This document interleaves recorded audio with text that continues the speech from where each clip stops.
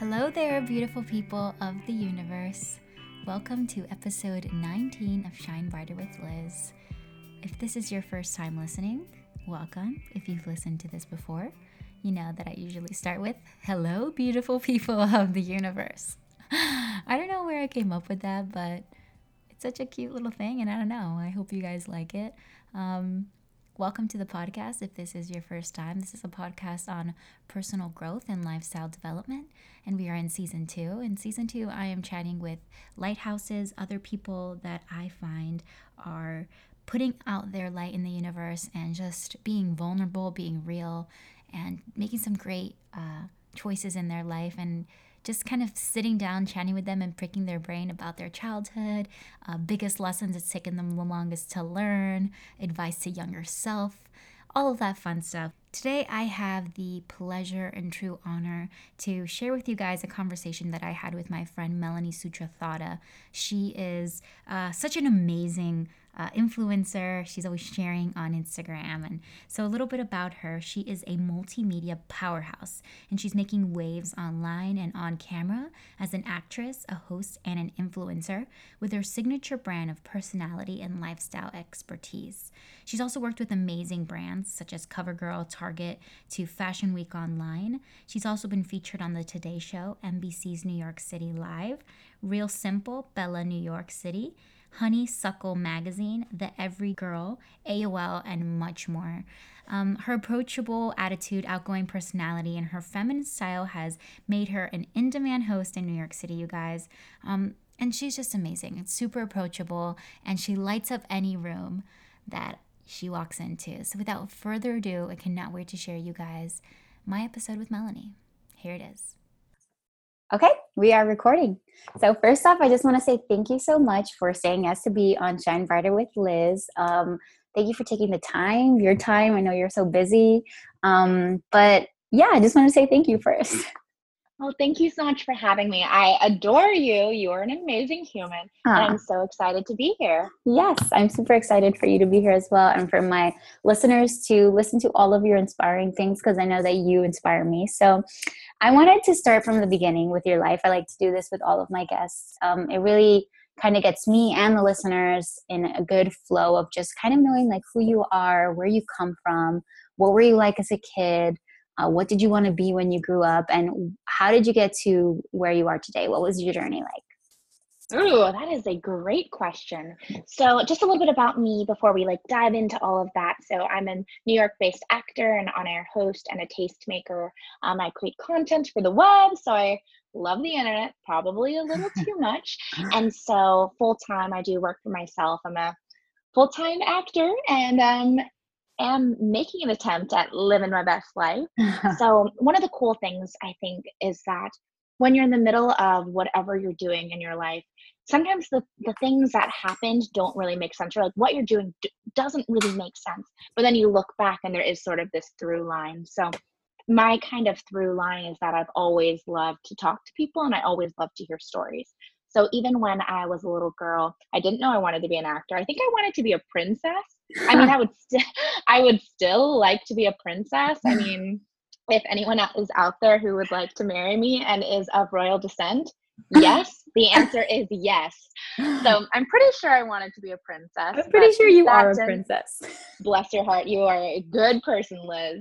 I wanted to be one, but there was no desire to be a performer. I didn't want to be an actor. I didn't put on plays and force all my friends or my brothers and sisters to act them out. I didn't do that, but I did love to talk a whole lot. Probably too much, but I digress. So when I was little, I got involved in school. I was the president of my school, which felt really cool. And I remember my mom to this day has a photo of me with my principal, Mrs. Justison. She proudly hangs it on the mantle at home. I'm like, Mom, I would hope that there are better things that I've done. I hope I didn't peak at the age of 7, but okay. So I was really involved with school. I was always really chatty, really quirky. And then when I went to middle school, I got really involved again. I think I was my 8th grade president. I was in all these clubs. I like to play sports. I loved to dance. There were a lot of things that I loved to do, but there was never anything that I was like, ooh, this is going to mean I'm going to be an actor, or ooh, this means I'm going to be a host. There was none of that. There was just me growing up in San Diego, being quirky and silly and singing in the car with my friends, and my mom taking us to Barnes and Noble. And us, I remember my best friend Candace and we would just, our parents would give us each $20, and then they would drop us off at the mall, and we would be gone all day. What does $20 get you in New York? Nothing. Maybe a slice of pizza, maybe a drink. But I would spend all day watching movies and reading books and eating pretzels. I mean, I still would like to do that. And then when I got to high school, that was when I finally did my first play. And I remember my friend Candace, who is phenomenal and incredibly talented and beautiful in so many ways, she did this show in the 8th grade where she played this really zany, weird, quirky character. And I remember she had to talk to her toe that was named Tilly. It was very strange. Middle school days. Oh, yeah. And so I remember when she was on stage, she looked like she had so much fun. She looked like she was like the belle of the ball. And I thought, I feel like I should do that. I want to do that. And then in, I think, the 9th grade, then I started getting more involved in our theater. I was always like these weird ensemble parts. And it was fine. It was really fun. But I just loved being on stage. I loved to dance. I loved to perform. I started performing in the color guard. So lots of twirling with sabers and rifles and flags. And so that was where I kind of got started, where I just wanted to be in front of people. I just wanted to be in a crowd. I didn't need to be the life of the party, but I wanted to show up and I wanted to have fun and I wanted to bring people joy. And so then I also started performing in some of the theater productions and had an amazing experience. I loved these people. It was one of the first times where I met people and I was like, these are my people. They're so weird and quirky and unafraid to be themselves and so loud, but also so quiet. There was so much introspection there. There was so much joy and love and a whole lot of fun. And so those are my people. I was still really involved with a bunch of different things. I was in the JROTC and I graduated a company commander. And I kind of thought for a while that I might go into the military and be an entertainment correspondent or not an entertainment correspondent. I thought I'd go into the military and be a correspondent and report on wars and different things. I thought that would be really fun. Don't know why I thought that would be fun, but I think it was the idea of telling these stories that hadn't been told before and giving people a voice who didn't have one. So that was kind of one of my options. I was like, oh, that could be something really cool. I love rules. I love following the rules. I like knowing what is going to happen after A and B and C. I like plans. I love to-dos. And so the military kind of seemed like it could be a choice. But what's funny is everyone around me went, no, absolutely not. You are not meant for this. Not because I wasn't organized and efficient and into these sorts of regulations, but they were like, you are too sparkly and ridiculous for this. And I went, okay, you're right. And so when I wasn't thinking about that, I also had been a member of the color guard and I was a member of the band and I went to band camp for 4 consecutive years. Had a crush on a drummer who did not like me back. It was fine. I'm not petty or jealous, but hey, I'm here now. Hi. And so I was like my ASB president. I was super involved. I was always doing a lot of things. Again, I still hadn't really settled on the idea of being an actor because I think the idea of being an actor was scary because it was so not stereotypical. It was so not easy. It was a path of much resistance. And so I thought, okay, well, when I go to college, I think I want to do something that will allow me to talk to people, will allow me to tell stories and learn about everyone around me. And also that will, I don't know, earn me a paycheck. I mean, I am about that struggling afterlife, but I'm also about having like some nice things, a roof over my head. That's fine. I like those things. Yeah. And yeah, I mean, it's cool. I mean, a lot of my friends are struggling actors and they are so in it for the hustle. They love it. And I love it. But if I never made any money ever, I think I'd be pretty sad. Yeah. And so when I went to college, I had a dual degree in broadcast communications and acting with I had a degree wow, words. So when I went to college, I declared my majors in broadcast communications and theater arts, and so I also have a certificate in creative video. So I figured either way, I could work in front of the camera or behind the camera. There would be options for me. And so when I went to college, I had so much fun. Again, I was always really involved. So I did like student government and did a bunch of things on campus. I danced, I sang, I did a lot of theater. I was president of my sorority. I was always really involved. I didn't really think that after college I would be an actor. I hoped, I prayed about it. I thought, oh my gosh, what a dream that would be. I also had no idea what it would mean to actually be an actor. I had no idea it was random late night studying lines or sitting in a waiting room with 50 people who look like you and knowing that the chances of getting a job are very slim. I had no idea, but there was just this romantic idea about it of being able to tell these stories and getting to meet these exciting people and be in these amazing rooms where magic could happen and getting to step in front of a camera and be someone else. It sounded so exciting to me and it was such a fun idea.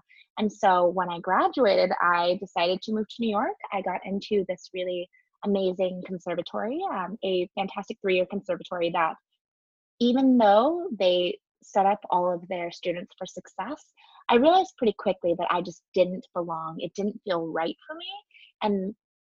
And so I stuck it out for the first semester, but I honestly knew probably 2 weeks in that it wasn't for me. So I had moved to New York and I thought, okay, well, the reason I moved here is it's not really an option anymore. And so luckily I had my background in like broadcast communications and PR and marketing. I had done quite a few internships when I was in college. So it made sense for me to focus on kind of building a business and something else that I could be proud of. And I took a break from acting for a while. A lot of my friends at the time were bartending or they were catering or they were in these positions where they could be very flexible. So a lot of actors will, not only are they bartending or catering, but they're servers or they work at a restaurant of some sort, which is amazing.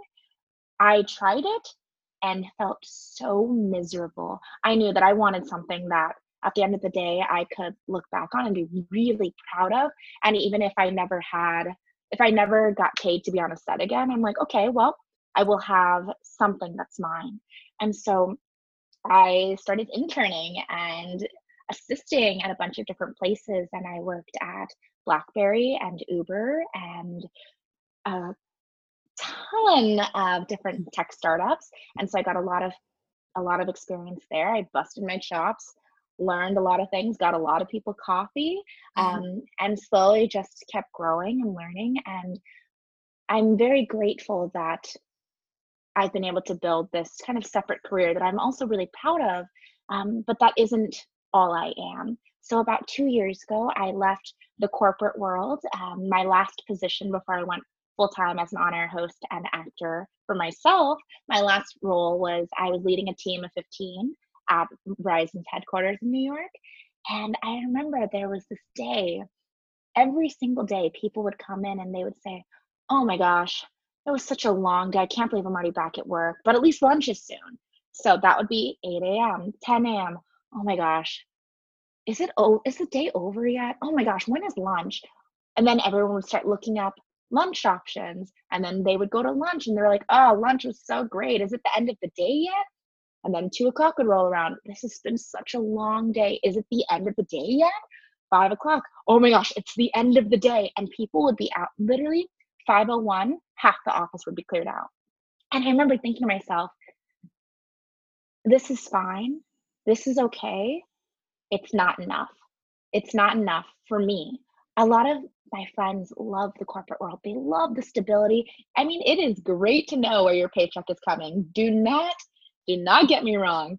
But I also wanted something that was exciting and so fun and so fulfilling. And my original intention when I went into the corporate world was, okay, I'm going to get a few years under my belt. I'm going to get some practice in. I'm going to make sure I have a job that will allow me to build up a nest egg. And so that way I can go and do more acting.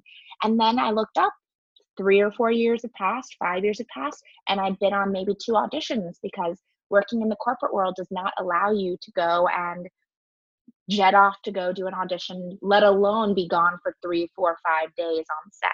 It's just not something that is possible. There are people now who have, assistant positions or administrative roles where they can be gone. But kind of the career track I was on, I knew that one day I would have a corner office. I got promoted very quickly in about 5 years to a bunch of different roles. And one of the last roles I left was a director position.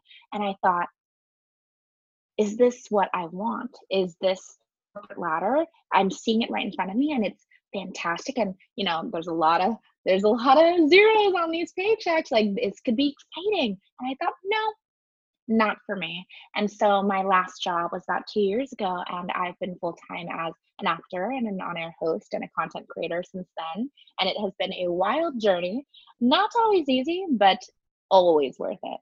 And so here I am today talking with you. Yay! Oh my gosh, that was so beautiful and I loved it. And thank you for sharing all of that. I just wanted a question that came up for me while I was listening was like, it seems like you were very, I guess, like okay with discovery. Like even as a kid, it seemed like, okay, I'm just like enjoying my friends and being here. And like, so did you ever feel like scared or like, okay, I'm leaving this corporate job? Did you have fear or did anything try to hold you back? Or did you feel like where did this confidence come from of being like, okay, I got this? Or was this because you had a great support system? Or, what allowed you and gave you the permission? Like, how did you allow yourself to say, you know what, I deserve this and not get stuck in the trap that so many people do? What was that process for you? And how did you take such a great leap of faith and end up exactly where you ended up? That is such a great question. First of all, thank you. What's funny is even today, I see where I am and I've definitely come a long way. But also, I think, there's still so much more I want to do. There's so many opportunities out there. And I think where that confidence comes from is I started with nothing. There are so many people I know who come from picture perfect families. Parents have been married for 30 years. They grew up in these beautiful homes. They had, I know quite a few actors who are trust fund babies, which is amazing. But not my life. I grew up in a very poor family, single parent household. I had no connections, knew no one. And there was always this idea of, what do you have to lose? What do you have to lose? So when I said yes, I just kept saying yes, because I think the fear is always there. There's always this idea of anything could happen and, oh my gosh, the world might stomp all over me and I'll have nothing. But there was always this idea of like, okay, well, what if you fall? But what if you fly? There are so many opportunities that we hold ourselves back from simply because we think like, oh my gosh, the world is falling. It's like the world might be falling, but that doesn't mean that you can't find ways to soar and do things that are going to make you happy. There's this really fantastic movie called The Croods. Have you seen it? No. I think it's The Croods? The Croods, spelled Croods. It's about cavemen, and it's amazing. I love all those animated movies that are they're meant for kids, but really when you watch them as an adult, you're like, oh, that hit me deep. That's how I feel about Coco and Yes. and WALL-E. So in The Croods is all about this caveman family who essentially the story starts that they have outlived many of the people around them because their friends or the people they knew weren't able to adjust, or one person got the common cold and then the whole family was out, or they got stuck in a tar pit. It's a very silly premise. But one of the things that has kept them alive is that their dad, Grug, he is very strong, and also he says he talks about how fear will keep them safe. And there's this one really pivotal moment in the movie where the daughter Eep is really young and she's just kind of coming into her own, and she's wanting to explore and she's wanting to do so much more than what is in front of her. And there's this moment where she has the choice to stay or go. And her dad says, go back into the cave, Eep, it's safe. And she goes, that wasn't living. That was just not dying. And that has always, always stuck with me. This idea of, we have the circumstances we have. You cannot change what family you were born into. You can't change how much money you have, at least in the beginning. You can't change all these things, but the way you look at it can change everything. It's all about that perspective. I could have easily been someone who just wallowed and was like, all right, this is just what I'm doing.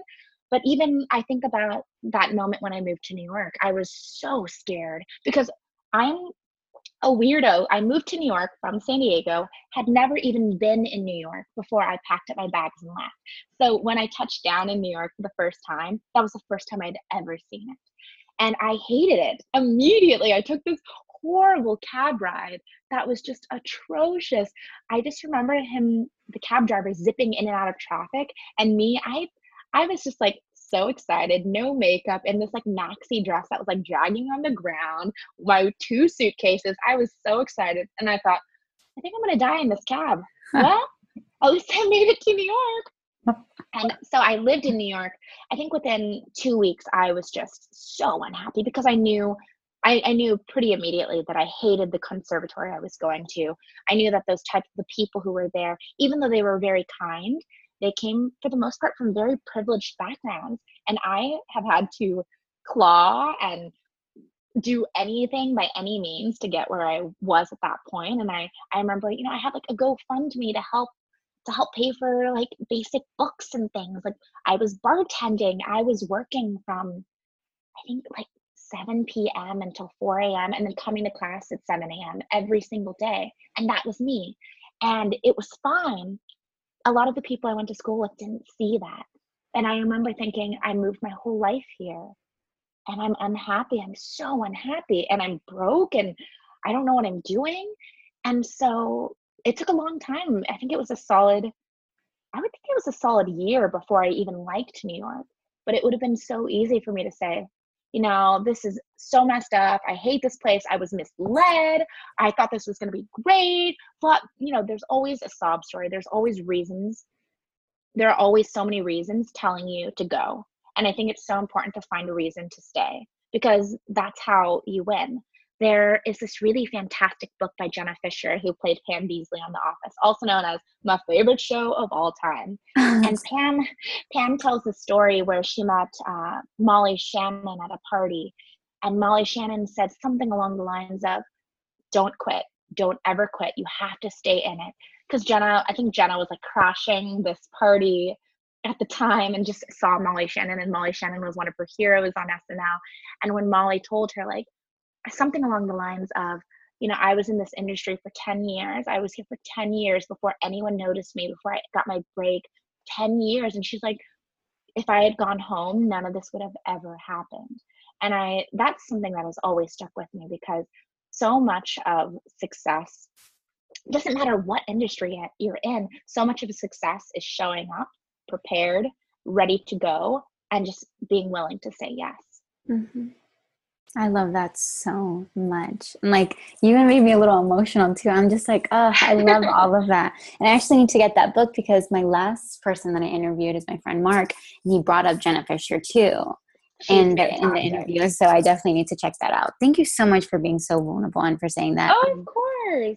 Let's talk about this. This is the next question I want to lead in, which is, what is the lesson that has taken you the longest to learn? Ooh, easy. No is a full sentence. Yeah, that's the lesson. I'm so much of a people pleaser. And growing up, that was always me. If there was ever an argument taking place between friends, I would distract. I would come in with a funny joke. I make lots of references, so sorry, not sorry. No, don't. One of my favorite movies is Miss Congeniality with Sandra Bullock. And there's a scene in Miss Congeniality. It's seriously one of my favorite movies, so I probably watch it like once every 2 weeks. There's a fight happening between Miss Hawaii and Miss New Jersey. It's a very stupid argument. And the first thing she says is something like just very silly to break the ice. And that's always been me. I don't like confrontation. I don't like arguments. If we can get along, I say, let's get along. Let's go out for tacos. Let's go for cupcakes. Let's just smush whatever kind of drama is happening. And so being a people pleaser has been something that's helped me a lot in my career, both when I was in the corporate world and working in tech companies, but also as an actor. But it's also something that has been so hindering, because when you're in the middle, when you cannot always say yes, you cannot pour from an empty cup. One of the things that always stays with me is when you get on a plane, they say in the safety video, they say, put your mask on first before helping others. And that is so prevalent and so important and so vital, because there is this idea, I think, as people, and especially as women, and especially in the performing arts, where you don't want to ever be a diva. You don't want anyone to ever have a mean word to say about you. So you just are kind and you're nice, but maybe you say yes to things that you shouldn't because you don't want to say no. And I think what took me a long time to realize is that no is a full sentence. It is okay to put yourself first, and that it is not being selfish. It is believing in self-care, and that when you are in a better place because you've taken time to yourself, or you've turned down a role that you just don't feel comfortable with, when you put yourself first, that's when you're a bit better able to serve others. And that's also when you feel so much more empowered. It's an amazing thing, learning to say no and also learning to say yes when appropriate. Yeah, and it's so funny you say that, because actually in my last interview as well with Mark, we were talking about, my brother has the same thing where he's a yes man. He says yes, and he would always have to do like the unnecessary tasks around the house that he didn't want to do, or pick us up from school, or he'd always be like, why does everybody just keep, like, why do I have to do all these things? And I was like, I never had that problem. I was very like, no, I can't. I'm doing this. I'm doing that. Like, I was very no. And I was just like saying how it's also funny how Oprah, that's her biggest lesson that she had to learn too, because she says that she suffered from the disease to please, where she's always just wanted to please, and it was a disease. And she says the longest it's taken her to learn, because even so, like, people would ask her for money and things like that, and it's just like you get to a point where it's like, obviously everybody knows that you have money, and so they come and ask for you, like, do you want to donate to this charity $50,000? It's like, actually, no. And it was really hard for her, because people would just show up at her doorstep and be like, hey, Oprah, like, my husband left me, like, I need your help. And she'd be like, and she would constantly say yes. So I just think that's so interesting. So let's move on to our next question. And this is, what is your best habits that you are proud of and that you think that others could benefit from if they just incorporated more of this in their life? Easy. Saying please and thank you. It should not be something that is as important as it is. One of the things I think has helped me a lot in my career as a content creator specifically is that I always say please and thank you. And by that, I mean, yes, saying the words please and thank you, but at every event I go to, I make it a point to go find the person who invited me, and I make sure to thank them. I say, let me take you out to coffee. I really appreciate this. This was such a great event. I go out of my way to be kind. And even as simple as almost every event I go to, I send out a thank you card afterwards, and I send out a little thank you gift. It doesn't have to be anything big. I mean, a card will cost me like 45 cents. A stamp is 50. But the amount of work that has come to me because people were like, oh my gosh, Melanie, thank you so much. I haven't gotten a thank you card from a content creator or an influencer since I started this job. And I'm like, wait, how long have you been in this job? And they're like, 5 years. And that is insane to me, because I am so grateful to do what I do. I think it also goes back to, when you come from nothing, there's only one way to go, and it's up. And so when I'm in these rooms, I realize how much work has gone into them. I went to this really beautiful gala on behalf of the Kips Bay Boys and Girls Club recently, and it was at Cipriani's. It was stunning. I mean, it was, oh my gosh, it was amazing. Yeah, it was beautiful, so elegant, so stunning. And I mean, this was not an inexpensive place to be. Tickets started at $1,500 to get in the door. I mean, I didn't pay that, thankfully. Thank you to the team that sponsored me. But I am always grateful. I know that not everyone has these opportunities. And while these opportunities were definitely not just handed to me, I also know that there are a lot of things that happen behind the scenes to make them happen.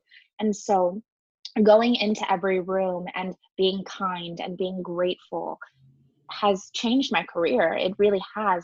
So every time I make it a habit, I usually carry like a 10 pack of cards with, a really great inky pen and like cute stamps and a little bit of washi tape or something. I always carry them in my bag. And after every event on my way home, I write those thank you cards while I'm on the train.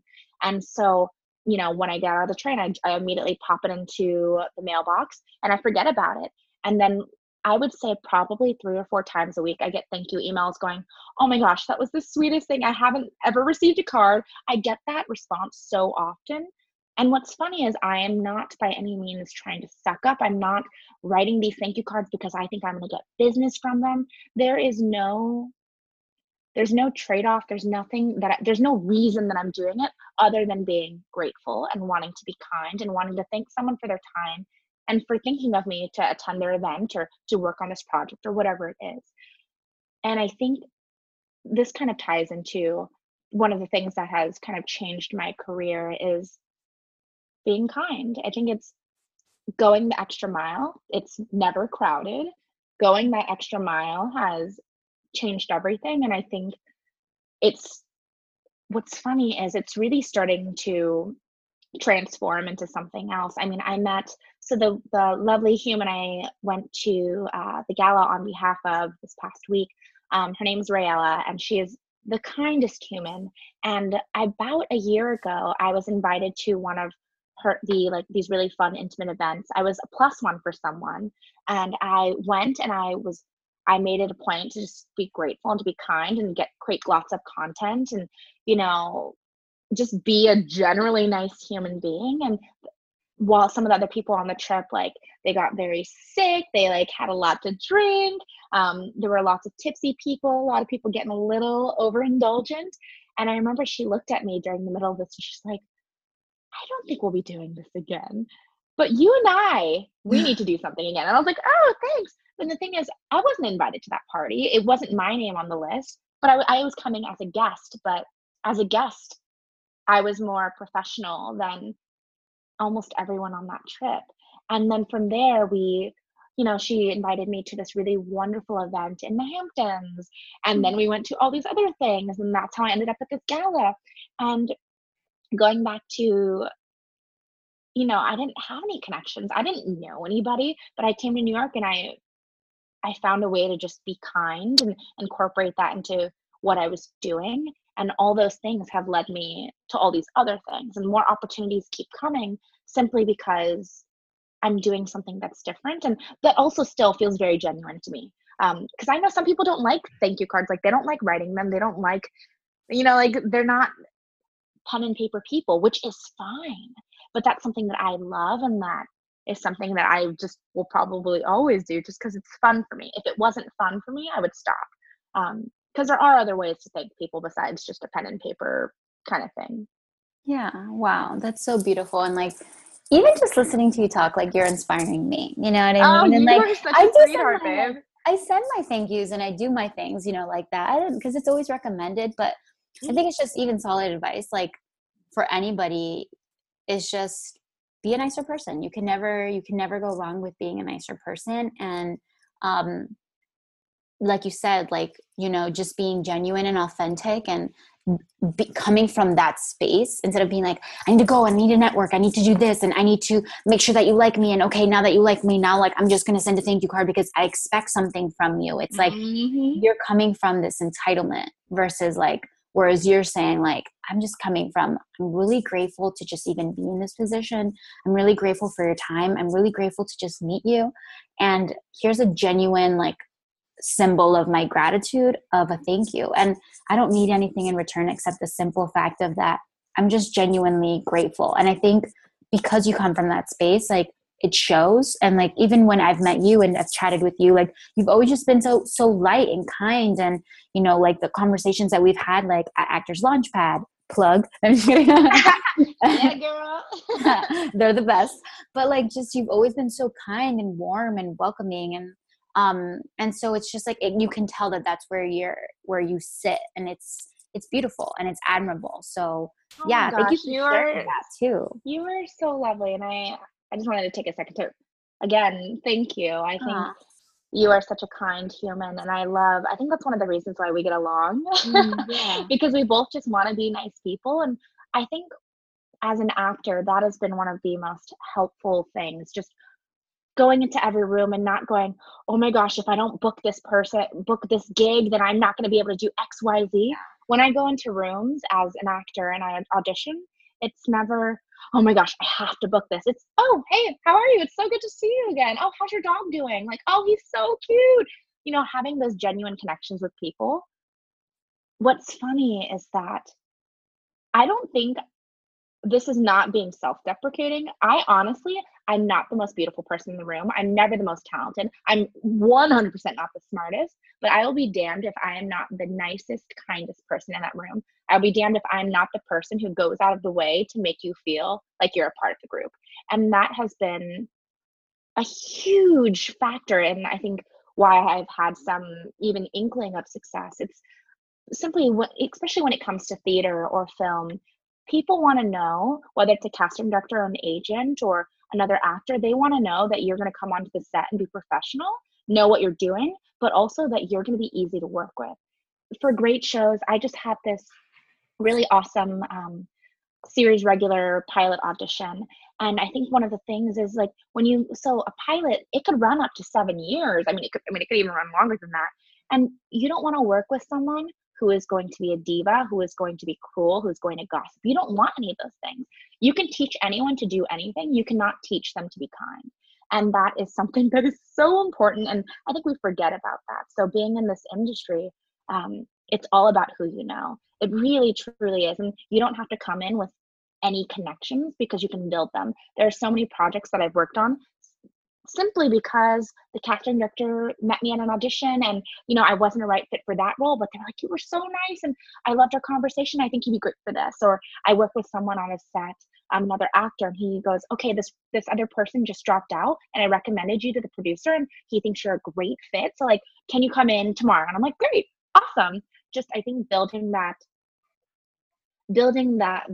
sense of, I don't know, wanting to have a good experience and wanting other people to have a good experience is so important as a performer, and really any industry, because that's how I got all of my jobs. Even if I wasn't qualified, people were like, oh, well, you're willing to learn and you're nice. And not everyone is either of those things. And I will add, you are stunning, because you said might not. I'm like a girl, like a flawless skin, so beautiful hair, like beautiful smile. Like you are stunning. I admire your humbleness, but you are beautiful. You photograph gorgeous. Like you're extremely smart as well, and You're kind. So you have a lot going for you. You as well. But I think the thing is, though, it's like, I think in our industry as actors, we meet so many people who are drop dead gorgeous. And then there's no substance. There's not, oh, well, like, oh, you can carry a conversation, or like, oh, you're someone I want to be around on set.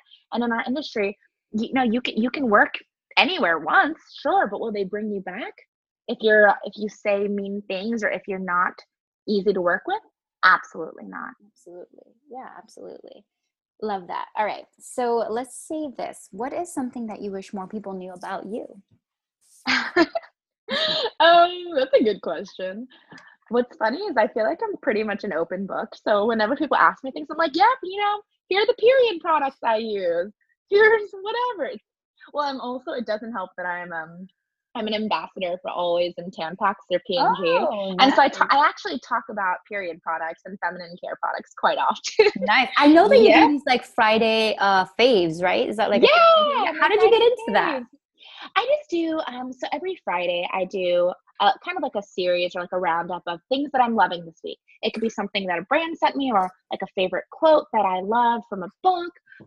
It could be like the 5 things I'm grateful for today. So I just wanted to have something that every Friday I could talk about. What's funny about this kind of content creator influencer world in specifics is that there's always so much focus on you as a human, which is great. But also I wanted to share the brands that I loved, and I wanted to share the things that were inspiring or things that I thought would really benefit other people. And so I do a lot of segments on like fashion and lifestyle overall for different mediums. Like I've done things for NBC's New York Live, and I love those things. I also love the idea of something being very unproduced. So with my Friday Fave series, I literally would just like look around my apartment and go, okay, what am I using a lot right now? I don't prepare these things. I literally will sit them in front of my window and then I pick them up and talk about them. Or I'll pick out like a quote that I was just reading and I'll go, okay, I'm just gonna talk about this. I never prepare them. They're always a little off the cuff, but I think that keeps it fun because I think one of the things that I think people do see this about me because I'm very quirky and weird. But I think there's this idea that people who create content or influencers or tastemakers, whatever you want to call them, there's this idea that we're not real people. Again, I don't feel that much about, I don't feel that way specifically for me as a human, because I am really silly and I think people get that from me. Um, but there can be so much bullying and trolling and mean things that people say to one another because they are behind a screen and they feel like they're safe. And while it hasn't happened to me, I know enough people who have suffered from online bullying and those types of things. And I think it's important to realize that, like, whether you have 1,000 followers, 500, 100,000, that we still have to be, we're all in this together, you know, or no one's getting out of this alive unless you're a cat, in which case you'll get out alive for like eight more times. So I think one of the things I wish people knew is that we only have each other. Like all the things in our closets, like those aren't going to matter. Like, you know, all these nice things that you own, all the drama that we have every day. Yes, it's important in the moment, but the grand scheme of things, it's so much more important to be careful with the words we say to one another, because people will hear something and they'll carry it with them for years. And it's so easy to let what people say about you be how you feel about yourself and what you say about yourself.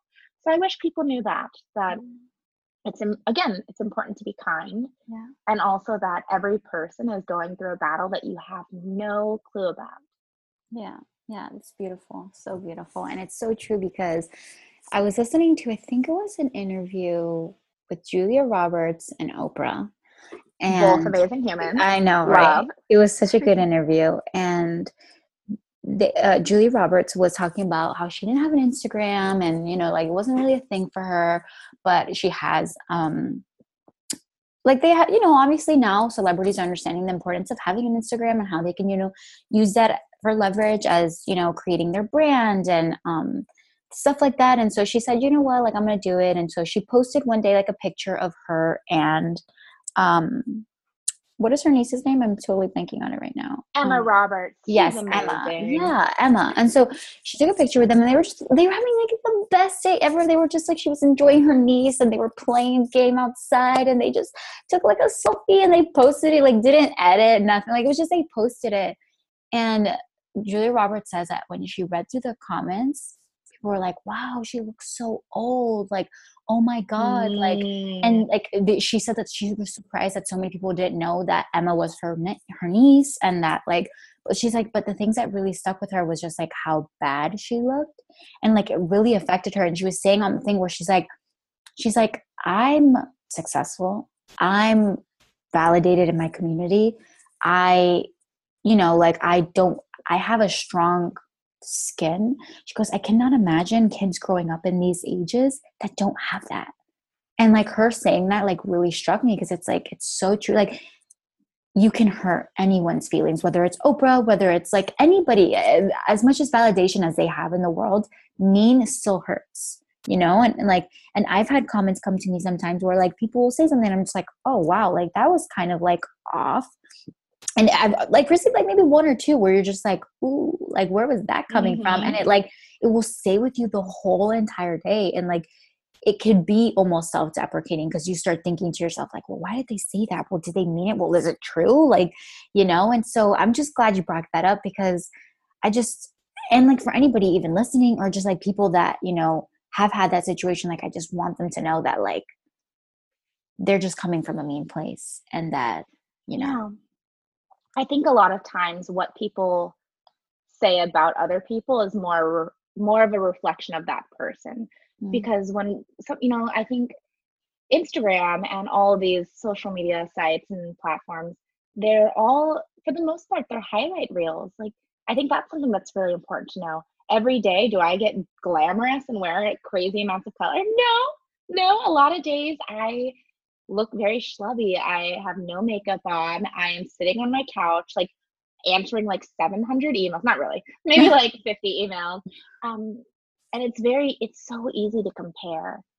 It's so easy. And I mean, why wouldn't you? Because you see these people in these stunning locations and they're wearing these flowing dresses and, they just look like they have no cares in the world and they don't look like they have a job. And it's easy to say, why is my life not like that? Why do I not have that? And the thing is that there's this quote about the sun and the moon, and both of them have their time to shine, but they're different. And comparing one to the other is just, it's not something that's tangible because they're not even in the same kind of space. Yeah. And when you learn to be okay with shining a little differently, I think that's a very beautiful thing. Yeah, and you're so right, because like even just you saying that, like sometimes like I'll be at home or I'm working or I'm working with Actors Fast Track, or I'm trying to work with brands, or I'm trying to like set up a podcast, or even right now like I'm not wearing makeup, like I'm wearing like leggings and stuff like that, or I'll just like think to myself like, oh, like I want to make sure I'm outside in a cute coffee shop and I should be doing this, but it's like, but all of this stuff is so curated, and like even my social media, like, but I do it for a purpose because I want to make sure that I'm being inspiring. And like, I look at other people that have really pretty feeds like you, or like other friends of mine that have beautiful feeds. And I'm like, it brings joy to my heart to see other people's feeds look really pretty. And it actually brings a lot of joy to my heart when my feed looks pretty. So I like enjoy creating it. And it's a fun way to be creative and touch people, and people obviously like it, and then they start following you because they're like, oh, I like what you're doing and what you're up to, and you start meeting all these people and creating these authentic, awesome relationships with people. So there is beauty in like social media, and there is beauty in all of that stuff. So, but it is true, like it is a highlight reel, and I hope people know that and that they're very aware of that. All right, so let's go into a new question, and this one is advice you would give your younger self. Ooh. Oh my gosh, there's so many things. I had bangs for a while. They were really unfortunate. Why did no one tell me that was not okay? Okay, let's see. There's so much. Oh my gosh, really, the bangs were atrocious. So bad. I look back on photos and I'm like, okay, I trust none of you. I hate all of you. There was also this time, unrelated to like anything important, but do you remember back in the day in like the 90s when skinny eyebrows were really cool? Oh yeah. That was an unfortunate time. So my eyebrows are already skinny and like pretty much non-existent. And so girl, I'm wearing a lot of eyebrow pencil right now. It is so real. And so me being me, I was like, ooh, well, my eyebrows are already in, so I'm just gonna pluck them more. And so I had like the worst eyebrows of all time, and no one told me. And they're like, "You're so cute," and I'm like, I don't trust anyone anymore. I hate everyone. Oh no. Yeah, it was bad. Things that I wish I had known earlier: wear sunscreen. That's very important. Oh my gosh, just as an adult, you realize that your skin is now catching up to things you did like 10 years ago. So now I have like little sunspots, and when I go to get my skin checked out, they're like, yeah, those spots are probably from like 10 years ago. And I'm like, that is ridiculous. Yeah. I think I would say if I was to talk to myself when I was younger, I think I would say it's okay to be different. I was always really quirky and I had such a good experience. There was always this kind of fear of, oh my gosh, I have to find out what I'm going to do. I have to know what is next. I never knew what was next. And putting that pressure on yourself is not good. That's not fun. And I think the idea of it being it's okay to not know what you want to do. I mean, even now, I just had this, I had this interview for this on-air hosting role that's in Connecticut, which would be cool. But I originally, when they first reached out to me, I thought, no, is that what I want to do? I don't know. We talk ourselves into a lot of things that we don't want to do, and we talk ourselves out of a lot of things we don't want to do. And I think what I would tell my younger self is to trust your gut. It is very rarely wrong. And your first instinct, especially even as an actor, you know, when you read a script for the first time, one of the things that I was encouraged to do less of is like when you're reading that script for the first time, don't say it out loud and like try to put a thing on it. Like, oh, I think this person sounds angry, so I'm gonna be angry when I read it. So no, one of the first things you should do as an actor is just read the script without adding any layers on, because usually that first read is the most authentic. That's the closest you're going to be, because you're looking at something with fresh eyes. And when you have a conversation with someone, if you're thinking about what they're saying for a really long time, then you're going to craft your reply in a very specific way. But if you just listen to them with no intention of thinking like, oh, this is how I should respond, or like, oh, that's so interesting, here's a story that I can talk about myself, where I can, interject, when we actually just fully are aware and present and are listening, that's when like the universe tells us what it needs to tell us. And also that's when you get the real feel for the scene or the sides or whatever you're reading as an actor. It's a very big acting lesson that comes out and helps so much in real life. The idea of not preparing what you're going to say next, and not putting your own kind of judgments onto something. Yeah, I love that so much. Even like when I'm doing the podcast too, like I love it because it's been a lesson for me to learn. Like, I mean, a lesson in listening, because I listen a lot. Like I have to listen a lot, obviously, because especially for my podcast, like I shared with you before we started recording, is I don't want to ever like interject with like my guests. Like I want to give them like the free space to speak and just to share their thoughts, and then like allow it to just be like a two-way convo, and it's been so great because even like when I'm not recording now, I'll be like, like I've become a little bit of a better listener because I'm not like cutting people off and being like, oh my God, yeah, because oh wait, you're still telling that story? Like it's like, no, they are still telling that story. So it's just like allowing someone to like have space to speak and just let them talk, and so it is a lesson in learning in acting too, because acting is the same way. Acting is very like listening and being that organic stuff. So I love that so much. All right, we're gonna play a game. Oh, tell me. Yes, go. No, Oh, yay. no. One of the things that's been really helpful for me as an adult is one of the bad habits that we've picked up as a society is someone will be saying something. So maybe the statement is, you know, I went on this date and like, and our initial instinct is to go, it was really bad, wasn't it? Or like, oh, it was really good. Or, oh my gosh, like we finish people's sentences and we try to fill in the space. And I think one of the most important lessons is that you don't always have to fill the space. Sometimes people, I mean, as real life people, we're still searching for our thoughts. And when someone cuts you off in that manner, that's when you start to feel like, oh, well, then what I have to say really isn't that important. Or, yeah, like this conversation could go on without me. Or, oh, you don't feel like I'm saying something worthwhile enough to wait to hear what the rest of that is. And I think that's so important, and definitely a piece of advice I'd give to myself now. So if you're saying something, Liz, and you're like trying to find your words, I will literally leave you hanging there for like 45 seconds. I want to hear, like sometimes we take a while to figure out what we really want to say. And so that's something that I've kind of developed as an adult, where I'm like, I'm gonna leave you there. I'm here. I'm just so you know, I'm supporting you, but I want you to work out whatever you're working at. I want to hear exactly what you were trying to say the way you want to say it. Right. And like, even so you saying that, it's so funny because for me growing up, I've always been very in touch with like feeling and like words. So it's like, I'm really feeling like this, and I'm very open. I'm vulnerable. Like I allow myself to be vulnerable with anybody. Like if I'm sad and someone goes, what's wrong? I'll be like, well, I'm hurt because this happened. But there's so many people that like, they don't know how to tell you, or like they'll just be like, nothing. And you're just like, for me, I'm like, what do you mean nothing? Obviously something's going on. What is it? And they're like, I don't know. And you're like, you don't know what? What is the word you're trying to say? Something is bothering you. Love it. I need to know, what is it? And like, just spit it out already. And you're just like, upset. And so I think it is like allowing people to have that space that don't feel as comfortable. And that's been such a challenge for me, to be like, okay, well, when you're ready, I am here and I love you and we can talk about it. And I want you to always know that, like, I'm always someone you can talk to and you come to it. Because I have been known to be very, like, especially like more introverted people.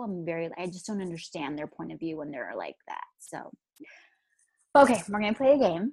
And Ready. It's a word game. So, it's just whatever is the first thing that comes up to your mind, and we can talk about it. We can flow with it. But so let's go into the first word I will say is health.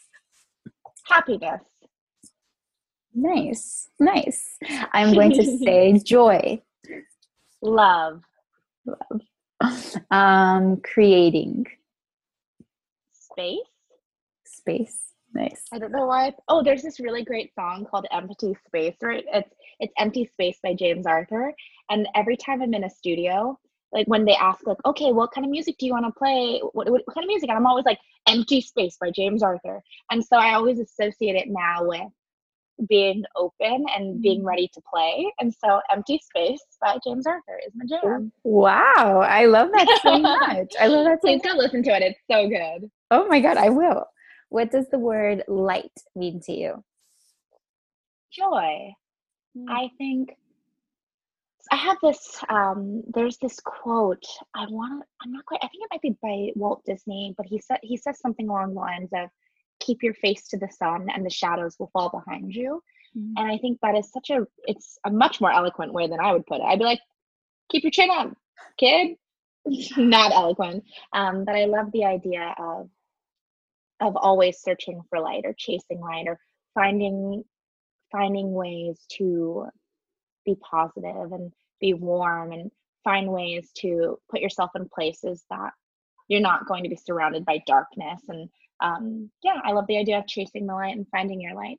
And also as an actor, find your light, because you can't be acting in the dark, y'all.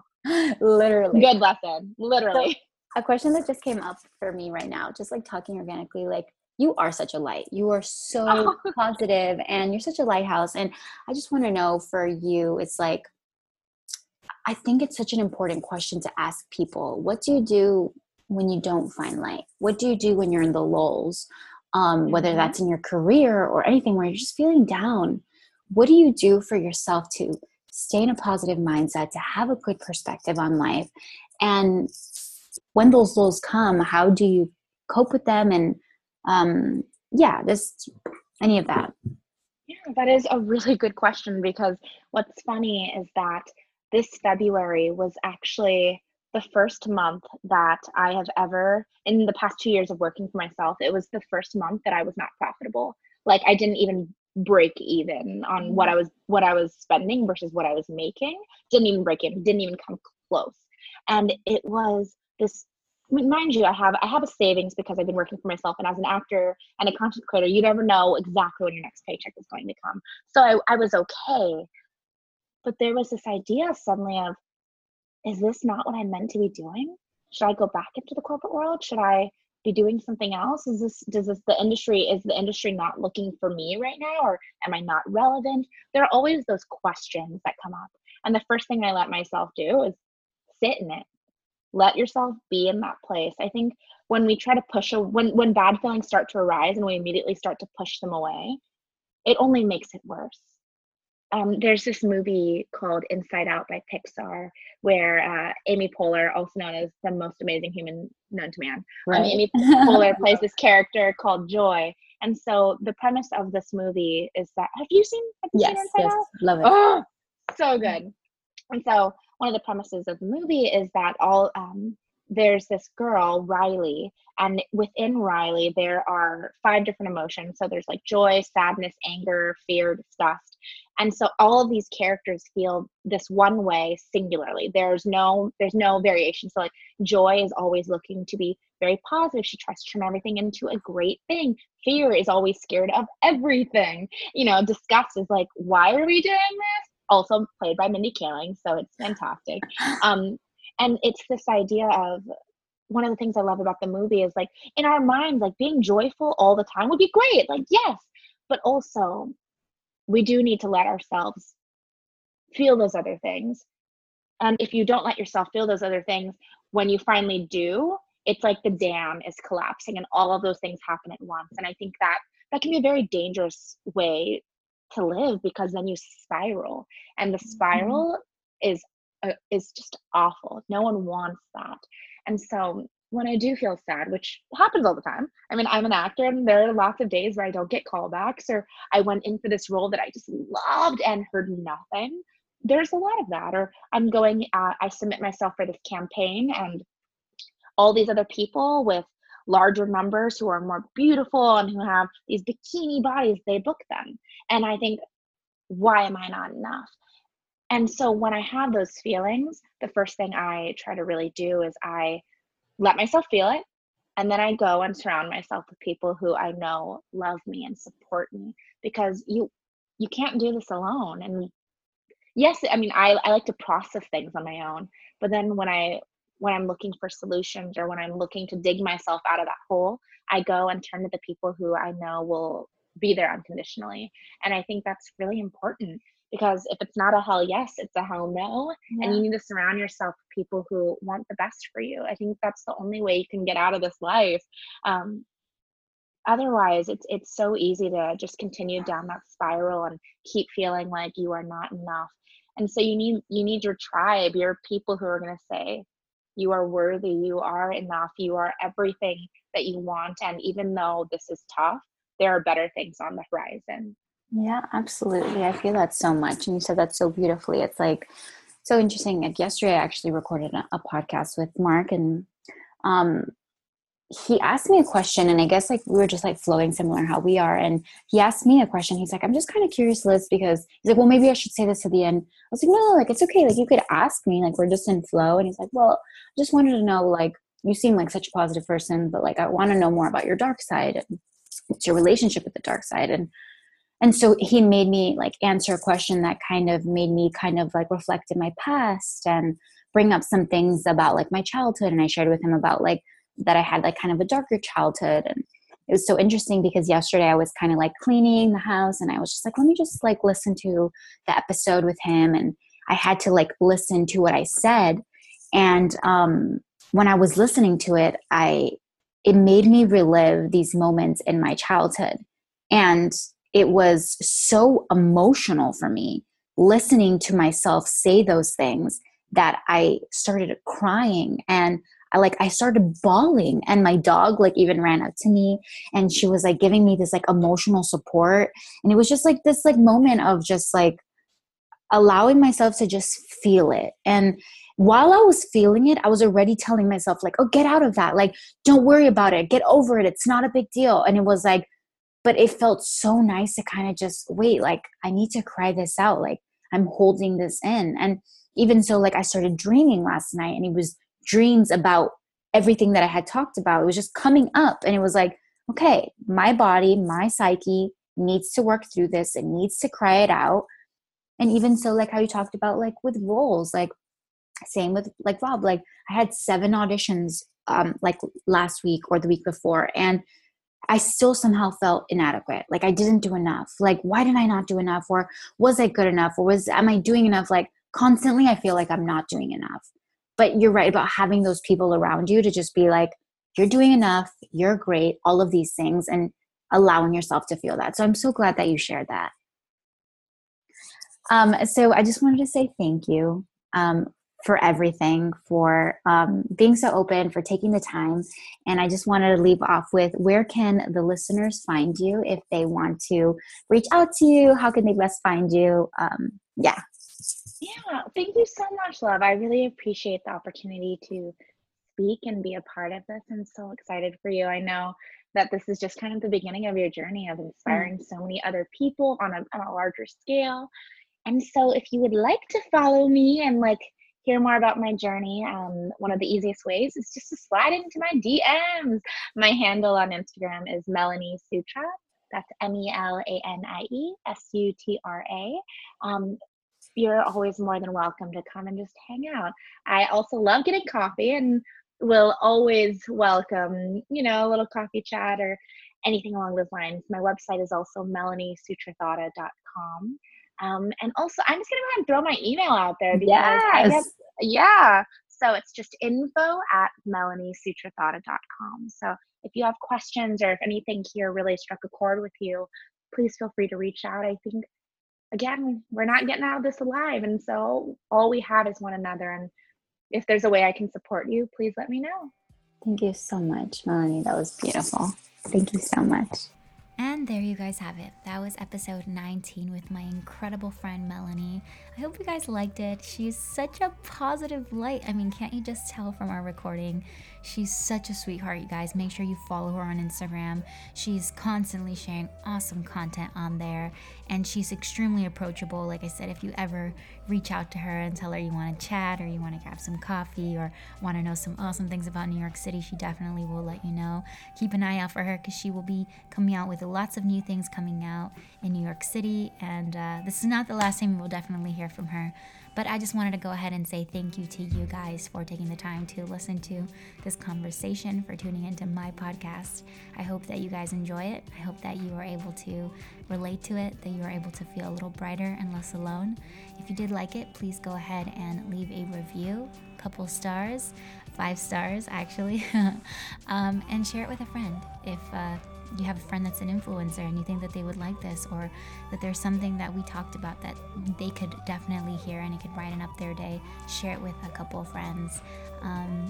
Share it on your Instagram, share it on your Facebook, send it to your mom and your grandma, who knows.